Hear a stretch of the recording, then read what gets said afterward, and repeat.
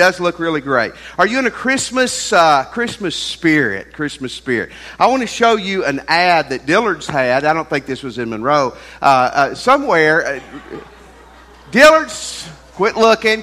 60% Christmas sale, 14th through 21st. Dillard's is having the largest sale of the year. Just in time for Christmas, there will be a special appearance by Satan between the hours of 5 p.m. and 9 p.m. Think about that, moms and dads. You can go and get great discount bargains and let your little children sit on the lap of the devil. Wouldn't that be? Whoa, spell check, correct? Wow. Well, we're not going to talk about Satan today, hopefully, but we're going to talk about Christmas. If you have your Bibles, turn to Luke chapter 1. Luke chapter 1. And this, our theory at First Baptist during December, we're all Christmas all the time. Our music, our sermons. So the next 4 weeks, we're going to be looking at the Christmas story and about following the example of some of these heroes in the story. In Luke chapter 1, verse 26, we're going to kind of walk through these verses and lay some things out. Then we'll try to nail some application to our hearts with it. It begins in verse 26. In the 6th month, and this is probably, the 6th month of Elizabeth, who we're going to see in a moment, who is Mary's older relative's pregnancy, Gabriel was sent from God to a city of Galilee named Nazareth. Now, here's what's cool. Gabriel is called the archangel. He's one of the top angels. So if an angel is ever assigned to come to your house to tell you something, that's pretty big business. When it's an archangel, it's really, really big business. I want you to see on a map where Nazareth is, and these cities are just where they are today, where they were then. Jerusalem is here. It's about 60 miles in a plane, or as the crow would fly, it's a 90 to 95 miles driving or walking, and Jesus would have made that walk many times in his lifetime, but that's where Mary lived and where the angel was showing up. In verse 27, it says, Gabriel appeared to a virgin betrothed to a man whose name was Joseph of the house of David, and the virgin's name was Mary. Now, isn't it interesting? Twice in that verse, the word virgin is used, and if you're taking notes, this is very important. The word virgin there doesn't just mean a pure, clean lady. It certainly was a pure, clean lady. It means literally someone who's never had sex before. That is exactly what it means. It means someone who has never known a person intimately or sexually. And Luke, the guy who we believe God wrote this book through to us, was a medical doctor.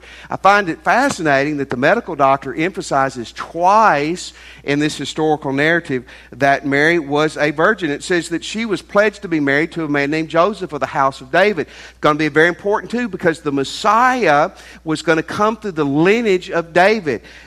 Joseph's lineage is through David. It's neat. Mary's lineage is through David too. Now, here's something that you can miss that's very important to this whole narrative. You see the word betrothed, to a virgin betrothed. Other translations use the word pledge, so I may use that interchangeably because it's the same thing. In Jesus' day, and it varied from region to region, but Galilee, where Jesus was from, here was how the marriage process went. You got engaged when you were 5 or 6. Can you imagine that? Your parents pre-arranged and got your engagement. How many of you think that would have been like the worst thing that could have ever happened to you, for your parents to, oh my goodness. But I guess the cool thing is, you're 8 years old, you don't worry about who you go to the homecoming dance with. Hey, I'm engaged, so you're hooked up the whole time, I guess.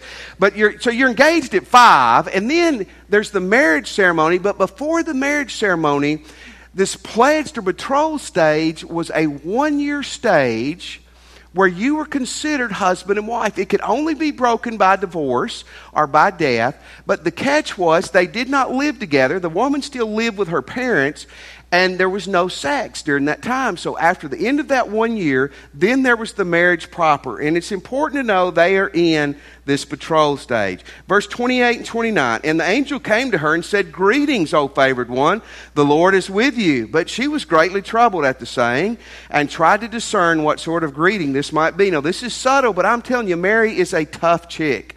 Most of the time when an angel appears to a man, they scream like a little girl in the Bible.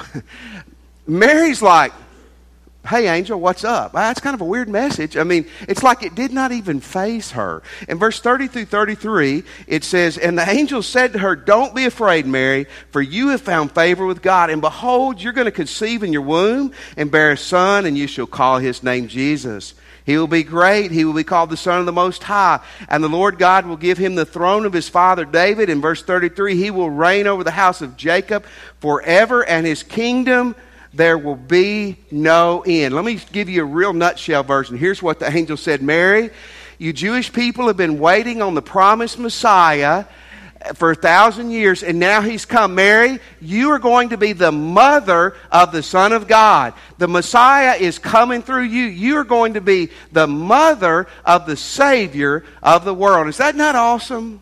Wow. And that had to blow her away. And what they didn't fully realize is that he's going to reign forever, not only just on the Jewish throne, but Jesus is going to reign forever for everybody. Isn't that wonderful? It was really great to everybody, but it really didn't make a lot of sense to Mary.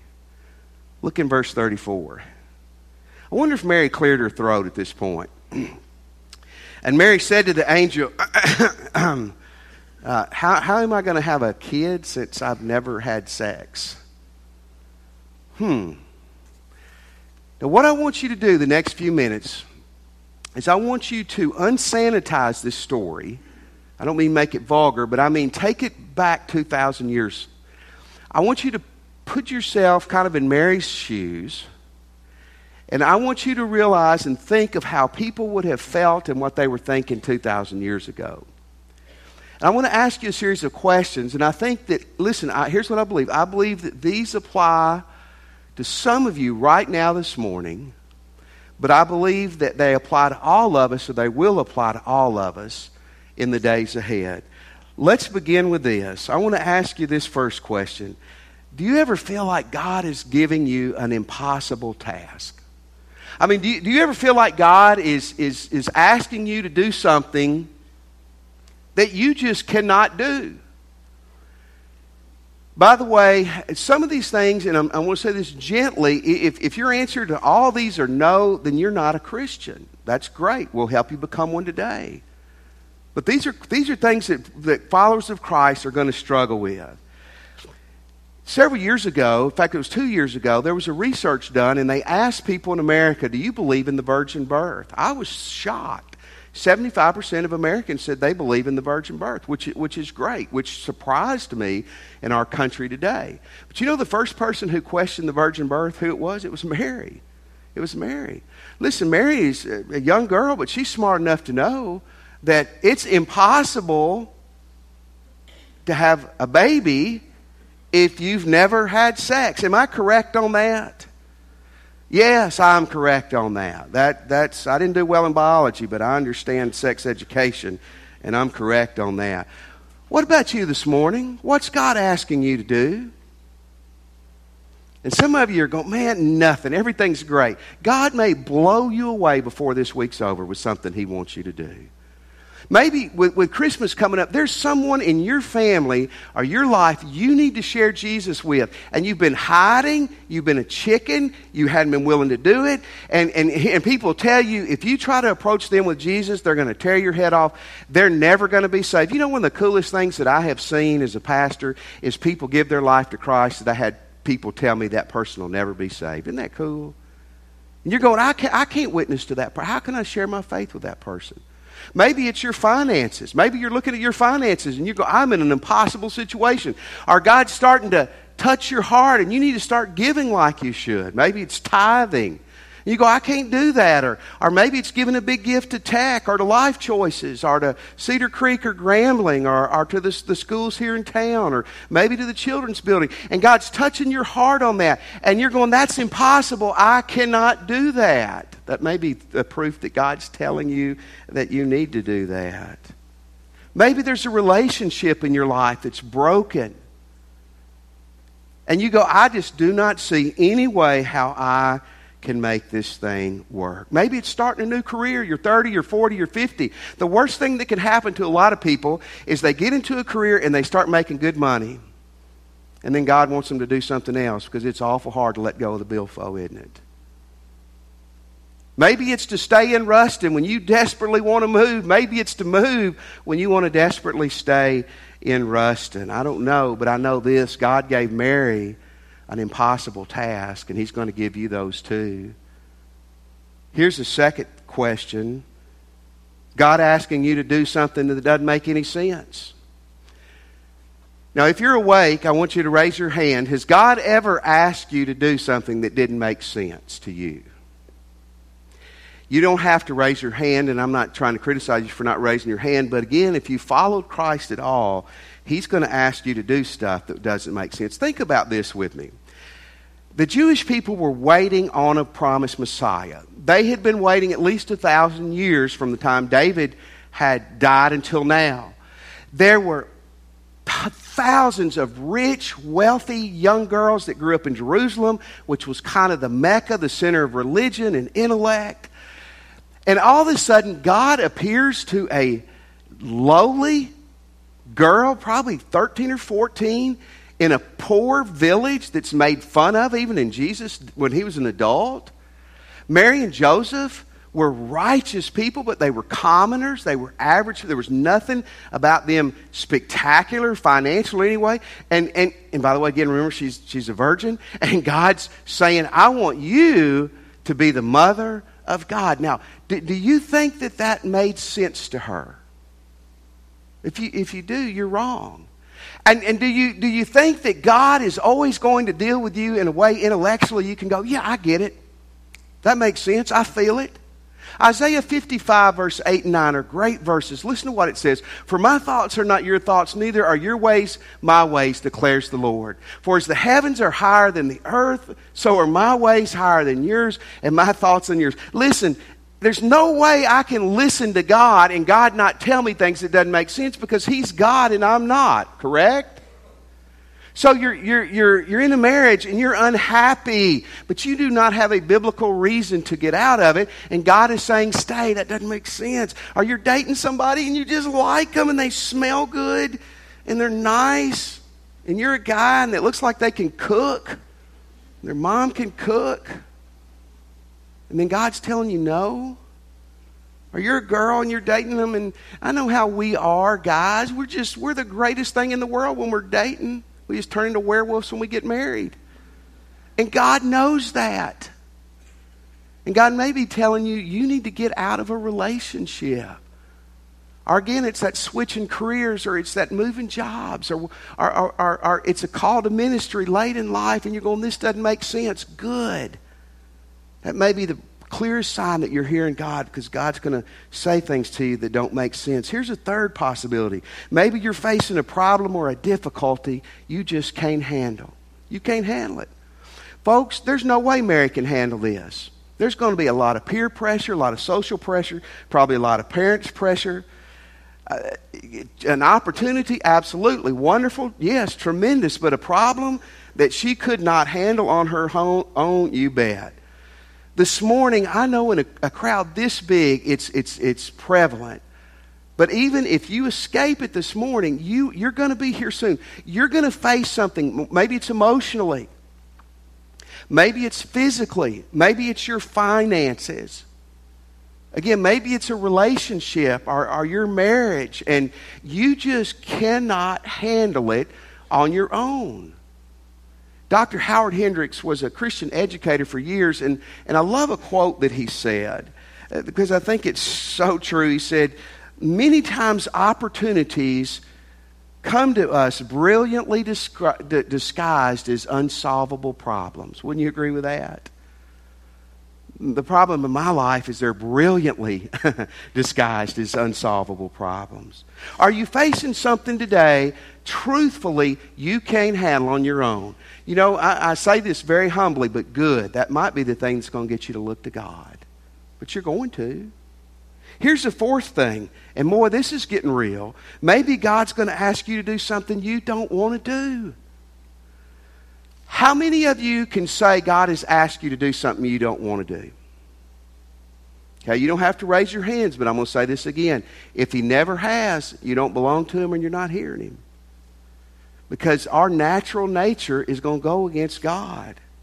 Now, I want to be clear on this. Do I believe Mary wanted to do this and was willing to do it? Absolutely. But here's a speculation, a thought. I wonder if there were times 2 years before or a year before or other women maybe that God thought about, maybe this would be the one, and they just weren't willing to do it. You ever thought about that? Folks, make no mistake about this. Mary was not a robot. This was not predetermined that she had to say yes. She had to say yes. And you're going to face things in your life when you follow God that God's going to ask you to do that you do not want to do. One of the realest things as a young pastor that educated me, this is about 30 years ago, I was talking to a man. He wasn't a member of my church, but we were friends, and he was much older than me. He had been a leader in his church. He had an affair. The affair had been about 10 years earlier, blew up, it was terrible, but he and his wife were able to work things out. Here's what he told me. He said, Chris, I didn't want to go back to my wife. He said, I didn't love her anymore. He said, I was in love with this other woman, but I knew that it was the right thing to do. And I went back to this woman I didn't love, and I stayed with her. And he said, the great thing is, now, years later, I'm in love with her more than I ever was. But it struck me, the honesty. See, we hide in church, don't we? You don't ever hardly hear someone say, well, God's calling me to be a foreign missionary, and I just don't want to do it. Because we would think people would look down on us. Let's get real. God's going to call you to do stuff that you are not going to want to do. Again, maybe it's that breaking up or staying in that marriage or switching jobs or moving or staying. But God's going to say things to you. He's going to call you to do things you're not going to want to do. And let me give you a fifth thing here. And this is more of a statement. Following God's going to lead you contrary to culture. And there's going to be a price to pay for it. When you decide, or if you decide this morning you're going to become a Christian. You decide today you're going to live for God with all your heart. You're going to break up, or you're going to stay in that marriage, or you're going to handle your finances God's way. You're going to do life God's way. Not religious. You're going to do life God's way. There's going to be a price to pay for. If you're taking notes, write this down. Deuteronomy 22, verse 23 and 24.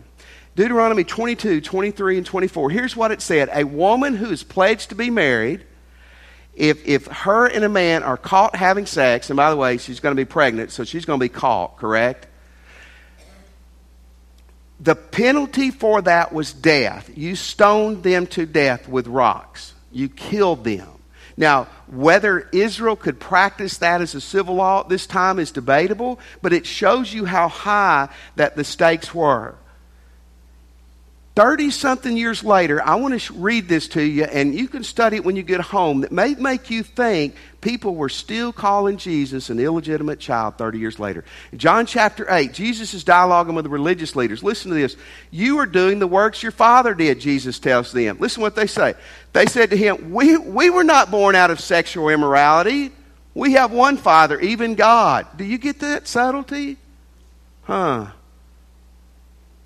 30-something years later, John 8:48, the Jews answered him, are we not right in saying you're a Samaritan and you have a demon? See, we look at that and we go, how in the world do you look at Jesus and say he has a demon? But calling him a Samaritan was a half-bred Jew. It was a Jew and somebody else mixed together. That was a terrible insult. But what they're saying with Jesus, you don't even know who your daddy is. Wow.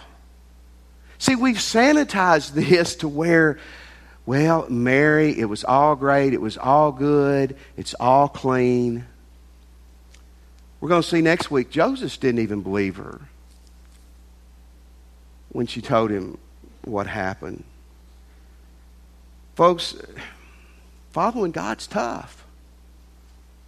There was a Christmas play years ago.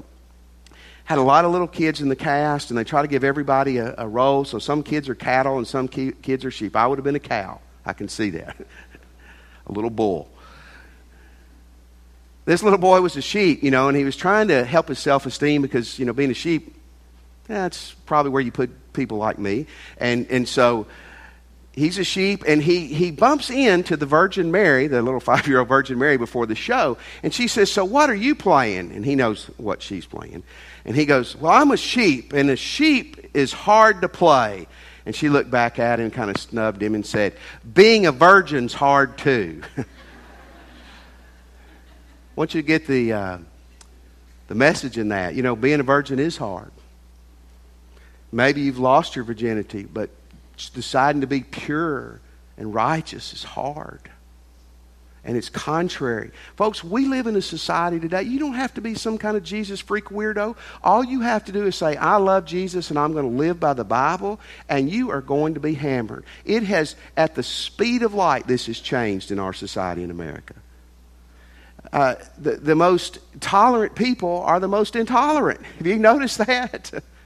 And that's not going to get better, probably, without some real spiritual things happening in our country. I'm just saying this, when you decide to live for Christ, you're going to be contrary to culture, young people, and you're going to pay a price for it. Okay, so what do we do with all this?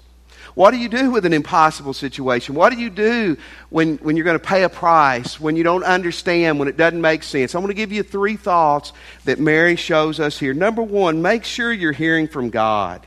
Make sure you're hearing God correctly. A lot of us are making decisions and we're going to blame God for it when it's not God. Make sure you hear God correctly. Several years ago in Conyers, Georgia, a lady named Nancy Fowler claimed that the Virgin Mary was showing up at her house and giving her messages. And so many people believed it. Thousands of people flocked to her farmhouse, and she would come out and say, the Virgin Mary told me this, that, and that. It's interesting, the Virgin Mary didn't even consult the Virgin Mary here. She went back to God. That's what I want to encourage you to do. In verse 34, Mary said to the angel, how will this be since I'm a virgin? In other words, clarify your message. Verse 36, the angel answered her, the Holy Spirit will come upon you, and the power of the Most High will overshadow you. Therefore, the child to be born will be called Holy, the Son of God. See, here's what happened. Mary went back to the source, and God said, listen, it's going to be supernatural. The Holy Spirit's going to touch your womb, and you're going to become pregnant. Makes sense, doesn't it? How do you know if you're hearing from God? Does it line up with Scripture? God the Father, God the Son, God the Spirit wrote the Bible. They'll never contradict the Bible. God's never going to lead you contrary to Scripture.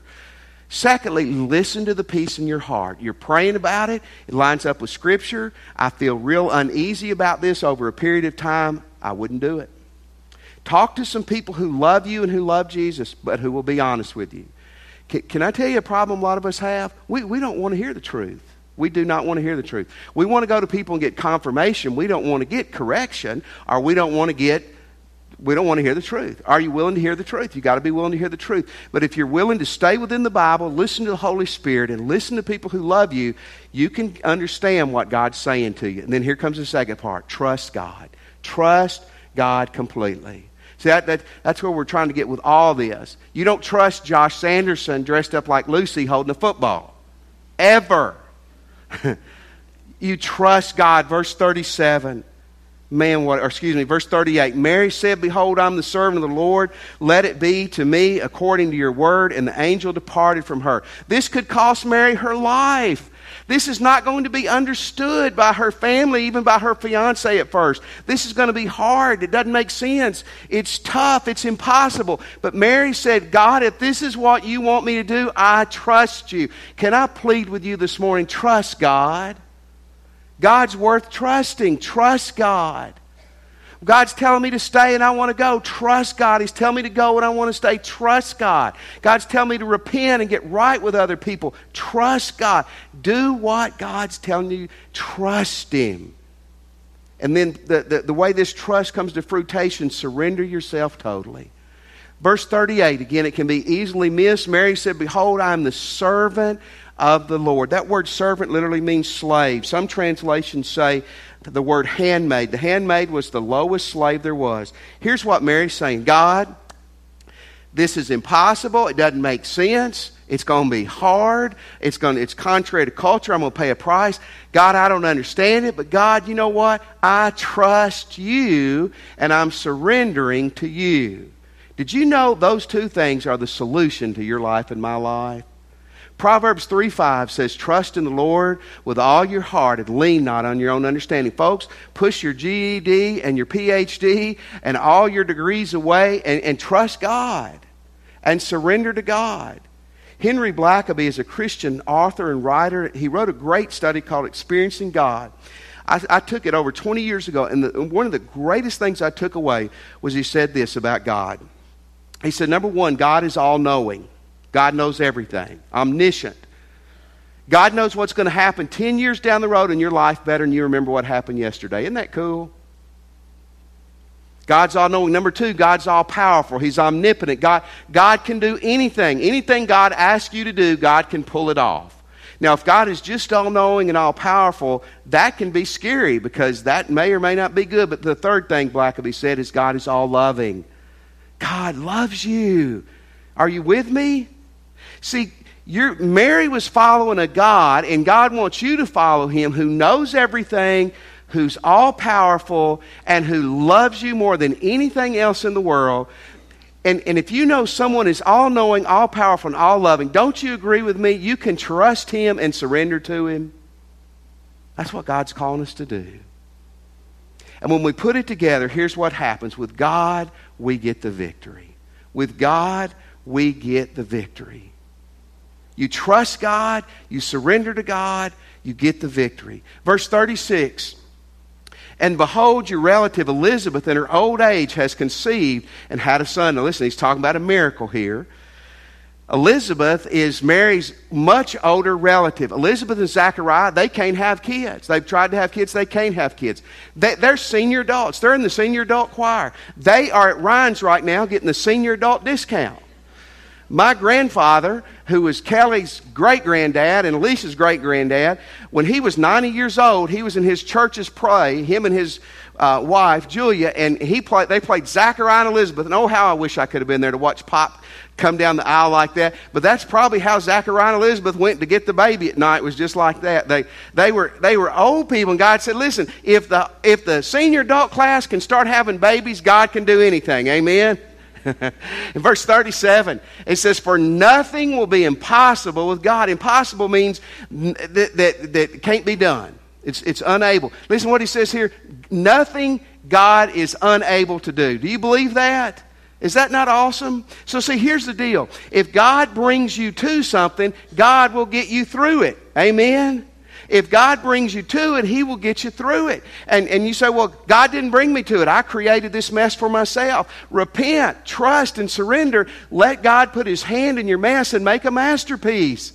Because God can do that. I trust Him. I surrender to Him. Someone said with God, when you get to a mountain, and you always will, that God can get you over the mountain, around the mountain, through the mountain, under the mountain, or God can leave you on this side of the mountain and make you happy on this side of the mountain. And that is the truth. Folks, I'm just telling you that what Mary teaches us today, that if we will trust and surrender, that we will see the miracle. Now listen, this wasn't a one-time, one-shot thing. This was a lifetime commitment for her, and it is for you and me. So what I'm challenging you today to say to God is, God, whatever it is I'm facing now, whatever it is I'm going to face, I'm going to trust you, and I'm going to stay surrendered to you.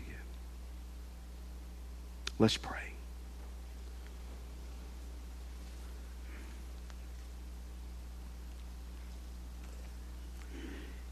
This morning, if you're a Christian, man, God has laid it out clear. Follow Mary's example and trust and surrender. If you're not a Christian, maybe you're unsure if you're a Christian, but you're ready today. You're ready today to cross that line with God. Would you pray with me? And just say, Jesus, I'm a sinner. And I want to repent of my sin. Jesus, I accept you're God's Son and that you died and arose for me. Come into my heart, Jesus. And I surrender myself to you. Let me have your attention just for a second. We're going to stand in a moment. And when we do, here's what I want to challenge you to do. Maybe you just ask Christ in your life, or you're ready to do that. When we stand, you come today. A minister will be down here. We can help you cross that line with Jesus today. Maybe you're here this morning and you are looking for a church to be a part of. We'd love for you to join our church. You can do it after church, or when we stand in a moment, you can come and join us. We'd love for you to. Christian, maybe where you're standing or maybe at the altar, you need to say to God, whatever it is you're facing, God, I'm going to trust you and surrender completely. Maybe you want a minister to pray with you. We would love to. Folks, Mary had to make some choices, and so do we. Let's make the right ones now. Let's stand as God leads you.